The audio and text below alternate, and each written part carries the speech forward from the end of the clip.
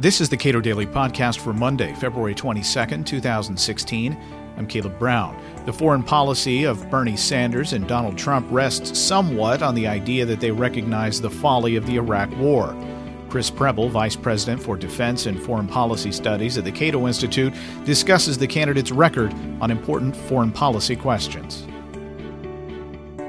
Both Donald Trump and Bernie Sanders highlight the fact that they think the Iraq War was a bad idea. Bernie Sanders has taken Hillary Clinton to task repeatedly on this in debates and elsewhere, talking about judgment matters.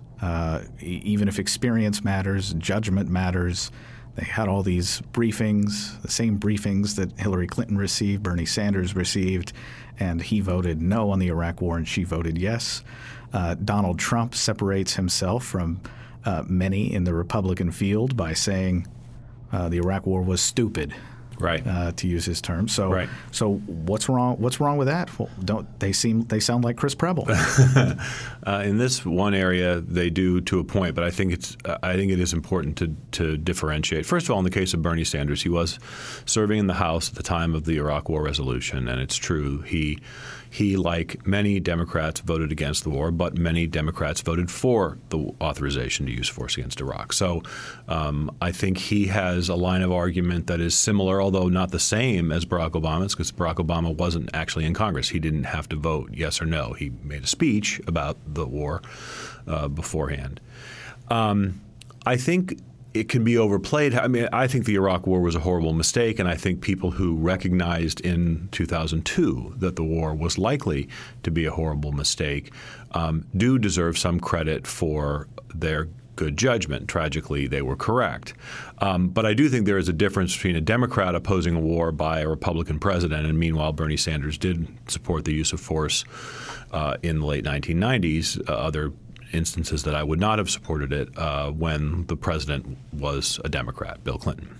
So I think Bernie Sanders' opposition to the Iraq War is, especially as a club with which to beat Hillary Clinton, is predictable and consistent with the pattern that we've seen going back to the 2007-2008 campaign. With respect to Donald Trump, first of all, Donald Trump did not, in fact, as best we can tell, speak out publicly against the Iraq War before the Iraq War began.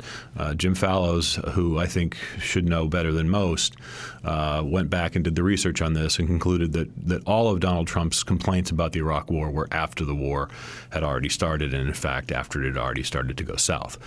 He is expressing today a sentiment that I think many Americans feel, which even those who supported the war, many now think the war was a bad idea. It did not serve American interests. It undermined American security. It was too costly, and et cetera.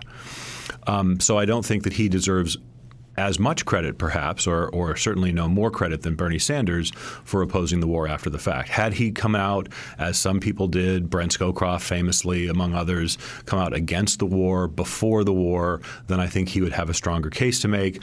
As it is, he is consistent with mainstream public opinion, which is the Iraq War was stupid. So by themselves, the fact that neither Bernie Sanders nor Donald Trump think the Iraq War was a good idea, while they agree with me, that does not by itself mean that their foreign policy views align generally with my own. All right. So what could the public be forgiven from concluding based upon these public pronouncements that Bernie Sanders and Donald Trump have made on the Iraq War and other foreign policy activities? Well, I think that foreign policy is about more than just what you do or don't do, and especially the wars that you do or do not fight. So again, Iraq being the most important war that we did fight in the 2000 period, it's part of our foreign policy. But of course, I'm as interested in the foreign policy that we're for, not merely the foreign policy that we're against. And the one area of agreement, strangely enough, between Donald Trump and Bernie Sanders is a deep skepticism of free trade and foreign trade, especially trade deals that they see as unfairly are working to the disadvantage of American workers and whatnot. And I think that there is a long tradition of libertarian foreign policy that believes in free trade both as a fundamental human right, but also on empirical grounds. It's a consequentialist argument. Free trade is generally beneficial for the global economy. In the aggregate, it produces more stuff at less cost. But most people don't view foreign policy as being something that trade rightly fits within necessarily. Right, which is why it's important for myself and my colleagues to talk about it as often as we do. And of course, we have our colleagues in the Trade Department who do so as well. So the point I want to make is that because Donald Trump and Bernie Sanders have aligned themselves with an admittedly and unfortunately, I think, deeply protectionist strand in the American electorate, they have revealed that they really do not agree with a foreign policy of active engagement globally in a way that I think most libertarians, the kind of foreign policy that I think most libertarians embrace. We've spoken before about the similarities between Marco Rubio and Hillary Clinton when it comes to foreign policy and the types of people that they look to for counsel and advice and writings. So are there any conclusions that we can draw about Trump and Bernie Sanders based upon who they're listening to and who's advising them? The only conclusion that we can draw is that their circle of foreign policy advisors is very, very small, or perhaps smaller than small, which is to say Donald Trump gets most of his foreign policy information from watching the news and reading the news. And as best we can tell, the number of people that Bernie Sanders has called upon for foreign policy advice is a very, very small number of people.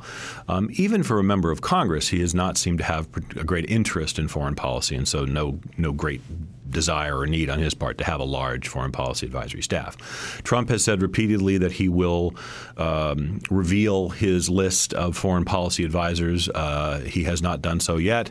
And I think there's a fair amount of speculation, I think pretty informed speculation, that very few avowed foreign policy kind of people, professionals, would want to be seen as aligned with someone who, in addition to his opposition to free trade, has also taken some horribly xenophobic and racist statements over the course of his campaign.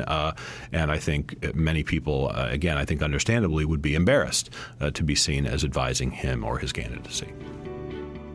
Chris Preble is Vice President for Defense and Foreign Policy Studies at the Cato Institute. Read more of his work at cato.org.